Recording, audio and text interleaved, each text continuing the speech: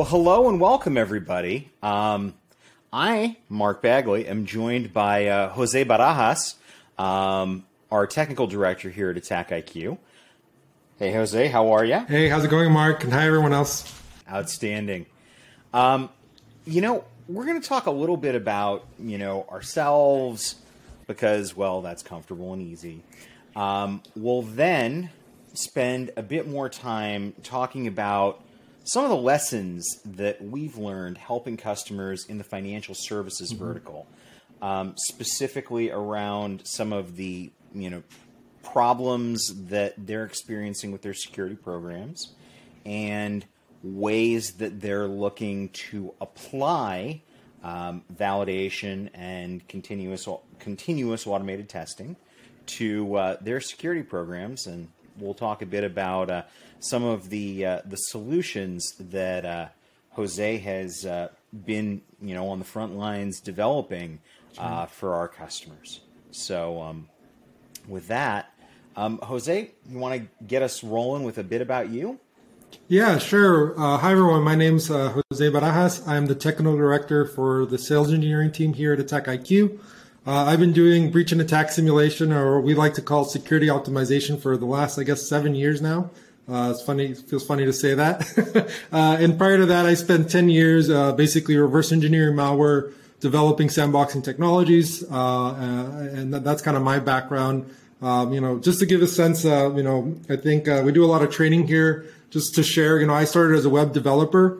I actually happen to know Flash very well because of that, and that was my entry into cybersecurity. And as you know, luckily Flash is dead now. I don't know if I could say that, but at the same time, right, that was a huge problem. That's where I got my chops started from a security perspective, and love the industry, love what we do here, and definitely love what we're doing here at Attack IQ as well.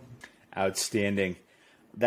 That's an interesting and somewhat auspicious way to enter cybersecurity with the world's most vulnerable presentation layer technology. But that all clicks together for me. And for all you watching, I'm Mark Bagley. I'm Attack IQ's Vice President of Products. I've been working in cybersecurity for the last 20 years, but I am lucky enough to have had two different careers in IT, starting in operational IT and network engineering in the 90s. And back in those days, there weren't dedicated security practitioners. You just gave your security to the network guy. And I was the network guy. So, seeing the capabilities evolve from their infancy into what we all operate today is both exciting, humbling, and there's a lot more for us to do to improve our programs, especially with the context of adversary behavior. So that's a good opportunity for us to talk briefly about the Attack IQ Academy, and that's something that I think you can get a lot of value out of. Jose, I know you instruct Academy courses. You want to tell the folks watching with us a bit about what Attack IQ Academy is?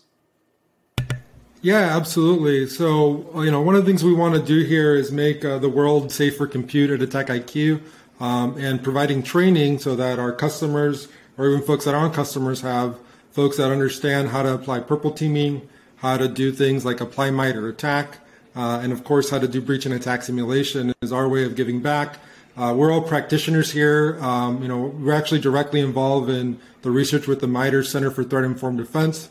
So beyond our experience as practitioners, we're also sharing the learnings that we find as part of that process as well. Things like the emulation plans, the NIST mappings that we did, and others as well.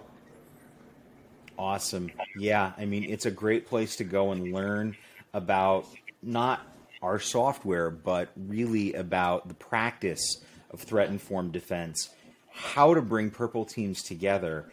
And the best part of it is if you're a CISSP or any other certification that requires continuing professional education credits, CPE credits, You can get those for participating in the courses at Academy. Right. So check it out at academy.attackiq.com. With that, let's sort of shift gears a bit into the challenges that we've been observing from the engagements that we've had in the financial services industry. There's a few of these that sort of resonate and show up, and Jose and I had a chance to sort of put our heads together about what we thought those were that we've seen sort of durably time and time again. Let's sort of run the list here. So the first challenge really is, what parts of my program, what parts of my information security program are working? And how would I know? How would I know if my firewall works? How would I know if my EDR is effective against insert adversary behavior here? Finding out the answer to that question is fairly pressing for a lot of folks. Another one, how do I know when something changes and it impacts my program's ability to detect or prevent the adversary behavior? So being responsive to the changes that just happen in modern production IT environments. Another one that that we've heard many times is being able to mature the analyst processes with MITRE ATT&CK. So folks rightfully want to get more value out of a common language for adversary behavior, which is really the genius behind attack. And they want to know if their investments in maturing their processes with their incident analysis are actually bearing fruit. We've especially heard a lot lately about budget pressures, folks needing to do more with fewer total dollars in their budgets, be it CapEx or OpEx. And the last one that we've heard a lot of is, can you prove your ability to mitigate an adversary behavior? Right. Not can you prove it? So, I mean, Jose, those were the ones that we talked about. Do you want to flip the table on me and suggest any randos, or do we want to work through this list here? No, I think we can jump right in and kind of just work through the list and have a little chat about them. I definitely have some feedback in each of those. Definitely some more stories we can talk about. So let's just jump right in. Cool. So how about let's just take it from the top. What parts of my program work, and how do I know? Like, how do we approach helping a financial services customer understand whether or not, for example, their network segmentation actually does what it's supposed to be doing, and that you can't directly connect to systems behind the PCI boundary? Yeah, no, those are the kind of things that, I was having a conversation earlier today actually with a CISO, and unlike an application that, when there's downtime, everyone knows about it, everyone jumps, everyone's getting those support tickets. And unfortunately, we don't have, any feedback loop today when it comes to our security control. So, the way that I think I see it is folks are testing, but it's just not enough. So to your point, they know this area is working, but what are my other 20 sites that I manage, right? My red team can only cover 1% of my topology per month. At most, that's going to be 12% per year. And you're probably never going to get better than those numbers. So that's the challenge that organizations are facing. And just having an understanding of when that failure happens is what we don't have today. And that's why we're not able to really answer those questions, to the fullest extent that we would want to. Got it. So, when you think about the solution path for, becoming aware of a control deficiency, and totally understood that control technologies fail silently. They don't fail obviously. That's a great point. How would we, suggest that someone who has to, attest to their segmentation being a certain way go about doing it? Yeah, I think there's two parts to it. I think one is being very specific about the expectations. A lot of times the SOC team may not be in a direct, step by step with the risk team, right? The risk team understands, if I don't have this network segment in place, I'm not in compliance with PCI, and this is the dollar cost that we're going to have to face as an example. So first of all, having these teams work together, communicating better. I always like to say that concept of purple teaming is not just between the red team and the blue team, but it's between the SOC and the security team and the rest of the organization. So I think that's the first way that customers can address it. And then the second way is, make it as part of the process, right? Depending on how your process flows, in healthcare, for example, laptops are sitting for months at a time. That's the problem they're facing. In financial, you're probably more worried about those concentric circles of segmentation around your terminal. So let's go ahead and test those key areas that are valuable to us, whether it's, from a direct risk to us as a business or from regulatory compliance that is going to cost us some dollars if we don't fix that right away. Making sure that those priorities are in step with what the SOC is doing, I think is the best way to approach it. That's a really good point about being a force for aligning those groups as you sort of prosecute this goal. And the concentric circles, I really like that analogy. And, it works too, even when, we're doing stuff remotely, because, virtual desktop infrastructure is so common in financial services. Like, those Citrix servers live somewhere. They have access to resources. Browsers run inside those VMs. So, Right. just because, the working model that is, so common right now, moved where the computer is, doesn't necessarily move the responsibility of being able to prove, in this particular example, how segmentation's working. Maybe let's move on to the next one, which is, how do I know when some change is impacting my control function?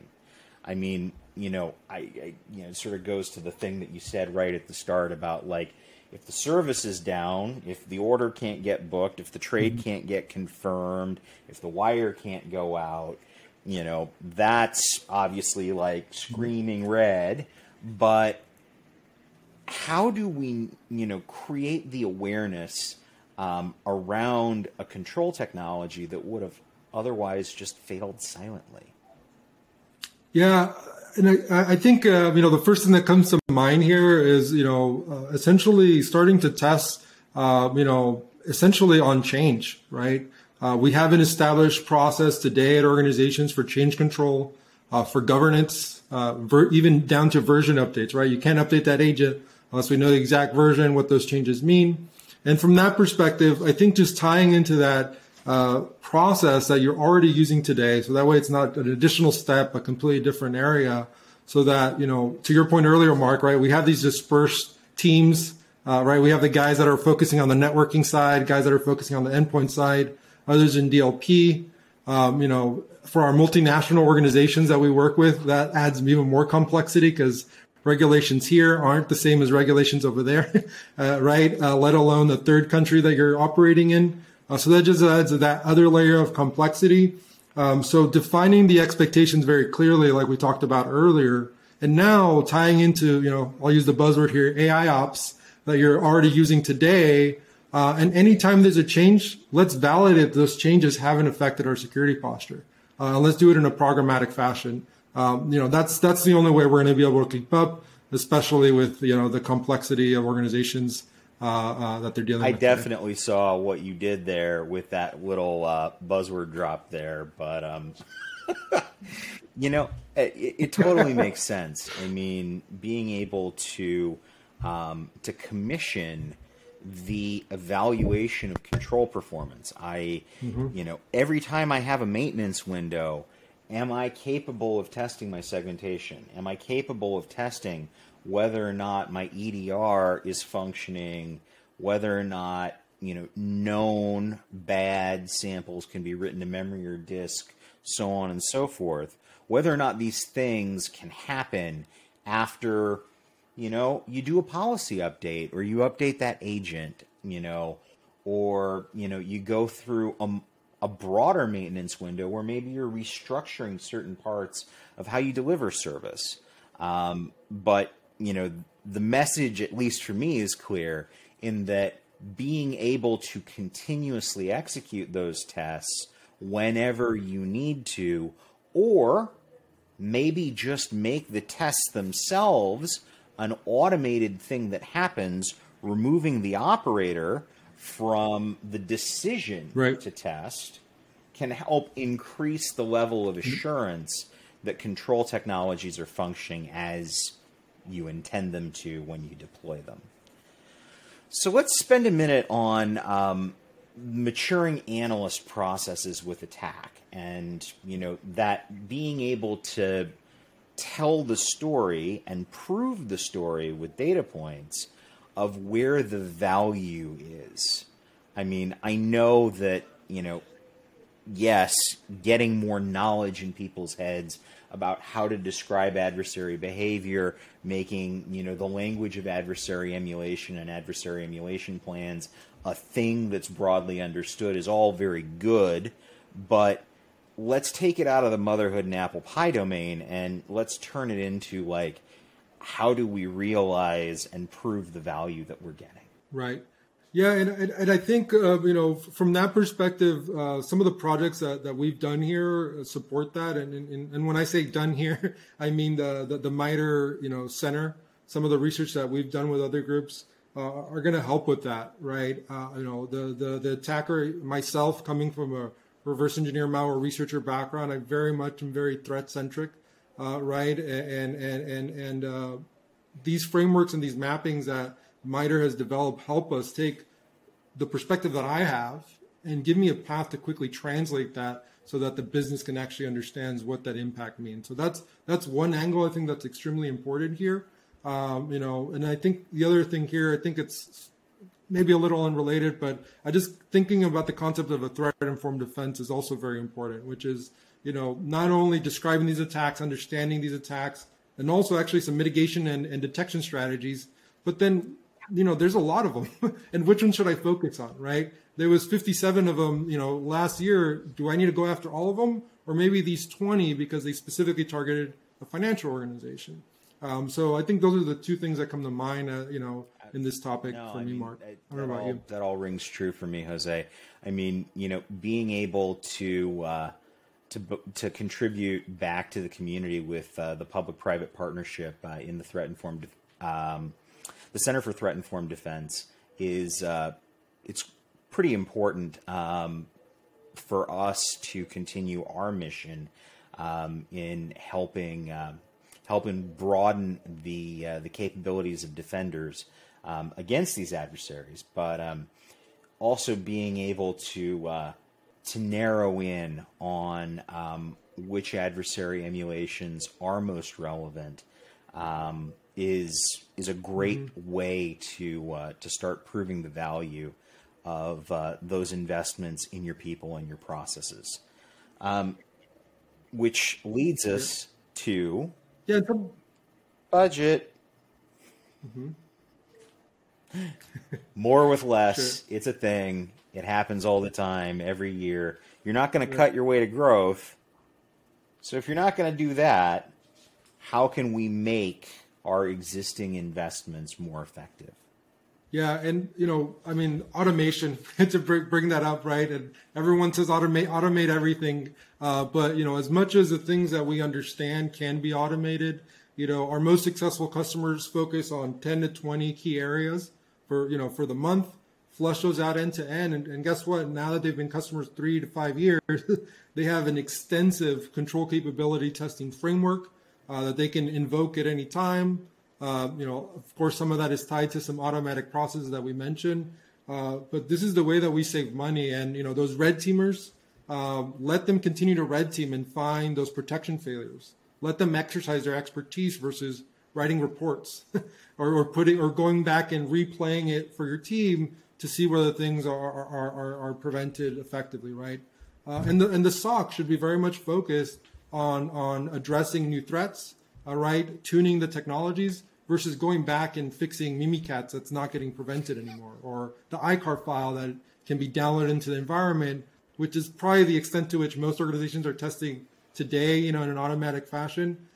Those kind of things are the kind of things that, let that simple stuff be taken care of. And, beyond that, a solution in this space should then let the red teamers input their findings, whether it's proprietary or not, so that, again, they can focus on the protection failures. So just automating, standardizing, and, as long as we lay that foundation of automation, you're essentially just adding things to that workflow that your organization is already used to. So I think the last thought, this is typically, I don't know if I want to call it stage 2, stage 3, right? But once the foundations of automations are laid down, what we're talking about here is where we start to see the value over time. Well, I think you make a really good point there around the staging, and you could call it stages, you could call it phases. Really, it's about acknowledging that most folks are going on a journey as it relates to evaluating their control performance and testing. And it's not a thing that you show up and decree that you're going to do it one day, throw technology down, and, say mission accomplished. Yeah. This is a practice. Right. And it is a new way of managing a program. And it is a new way of collaborating with, functions that maybe didn't really collaborate at all before. And, it's not about trying to prove that, hey, this thing's got more value than this thing. It's about taking the resources that we do have and combining them in a way with evidence to produce a better outcome. And that absolutely sort of sits right with me, and what I've observed right alongside you with our customers. Last one we've heard over and over again. Can you prove your ability to mitigate? Yeah, no, this is.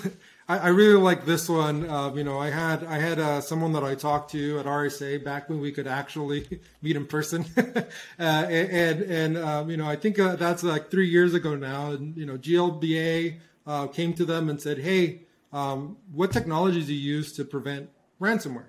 Simple question. You write down the technologies you have. Person looks at it, that makes sense, and here we go, right? Now that same question is being asked, but now, to the point of this topic, prove you have the ability to mitigate ransomware. Those are two very different questions, right? Is doing it once a year, is it doing it every 6 months enough when that regulator comes around, right? And how do we actually prove it? So I think that's the challenge of organizations now, and say, hey, you're managing 150 sites globally. You've only tested in 2 of them. How much value does this actually provide? And that's where automation, the scalability comes into play, and why it's valuable to have, assurance across every firewall that I manage, and do it every 6 months. And I think the last thing here too is, these questions that are coming at us, if we have evidence that we're being proactive, and as we're testing over time, one of the things I talked about recently is, we're not applying things that we're applying elsewhere, and things like, what is the mean time to remediation? What is the mean time to failure? We don't know that because we're not even measuring today. But with that context in mind, those same practice that we're applying everywhere else in our business, I think we can start to apply it in security. And when we show that to that regulator that comes back and says, prove you have the ability to run ransomware, and you show them I tested against all the ransomware in the last 10 months, here you go, here's the proof of it, that's probably going to be pretty compelling that you're doing as much as you can and, to protect your estate. No, I completely agree. Being able to, show whatever regulator with whatever mandate, the evidence that controls exist and that they are functioning properly and they are capable of taking action and intercepting known adversary behaviors, which we can describe because of attack, is the foundation. And automation is the way that we do this on an ongoing basis that both A, improves the efficacy of the program and lowers the overall cost to operate and prove that the program functions at the efficacy level that we desire. So definitely makes sense to me. But that's not really just all. I mean, like, if we think about where we could go with this proof that I can mitigate a known adversary behavior or a series of adversary behaviors, could we not actually turn attestation to my cyber control functions into something that is more of a financial control? Yeah, I definitely think so. You know, given what we've seen with our customers, right? The risk that not knowing poses to the organization, or maybe if you're an organization that has dealt with something and now the regulators are breathing down your back, you know, a thing that we've observed is, you know, now you have to put money in reserves. That's money that can't be used to create, you know, deploy more ATMs or set up more programs or set up additional sites for that you can provide services to your customers. That is now sitting here. So, you know, being able to prove, like we just talked about earlier, with that attestation, and, you know, my goal is to have to be just one line in the minutes that it was reviewed and everything is okay, right? That evidence is going to help reduce insurance costs. Hey, look, I'm doing much more than the other guy is, kind of like that good driver discount. That's an approach that some of our customers have taken, right? Saying, hey, I have X amount of money in reserves because you've told me to do so. But I'm doing this. How about I take some of that down because I'm reducing my risk and I'm validating it. That's another way of being able to, you know, to your point, free up some of that capital and really allows you, the business, to define why they should be able to use that capital. Otherwise, you know, if a requirement has been imposed. And then actually we just saw something, you know, today where even, what was it, Mark? Even loans, right, are being affected by your security posture as well. So even, you know, loan transactions, whether they're long-term or short-term or, you know, hour-term overnight loans that I know you guys do across organizations, this might be a way of also, you know, providing proof, just like we've observed already from an insurance perspective, as to, you know, why that shouldn't affect, you know, the APR or whatever the cost of borrowing that money would be, because you're actually doing your job and you're being proactive, unlike the other guy. So. The self-insurance case that you described first, you know, that capital set aside, you know, that obviously is that's a very real thing that's happening today, and you know the interest of a different class of underwriter in trying to use this as criteria to make intelligent decisions is just another sort of tick in the box, in the long list of boxes behind the need to pursue a continuous automated security optimization journey. So with that, any last remarks for our audience here, Jose? Yeah, I mean, I think the story here is, at the end of the day, you know, working with different parts of the business, you know, and automating as much as possible is going to be a way of, you know, getting away with more with the budget you have today, because you're probably not going to get new budget next year, right? Or it might be reduced. So that's folks that I'm talking to. That's why they're coming to me, right, and are looking for these solutions, because they see that as the quickest path to manage their estate in a better way. So yeah, I think the same automation that's happening in CI/CD or AI ops today is the same automation we're asking you to apply here when it comes to your security stack, is my last comment, I guess. Cool. Well, thank you for sharing the anecdotes, the war stories, I definitely greatly appreciate all the perspective you bring from our engagements all around the world. With that, we'll bid you farewell. Enjoy the rest of your program at Purple Hats, and we'll see you at Attack IQ Academy. Thanks so much, everyone. Bye, everyone. Take care. It's almost time for our closing keynote, which I'm sure you're not going to want to miss. You know what time it is. It's time for another break. So we'll see you back here in 5 minutes.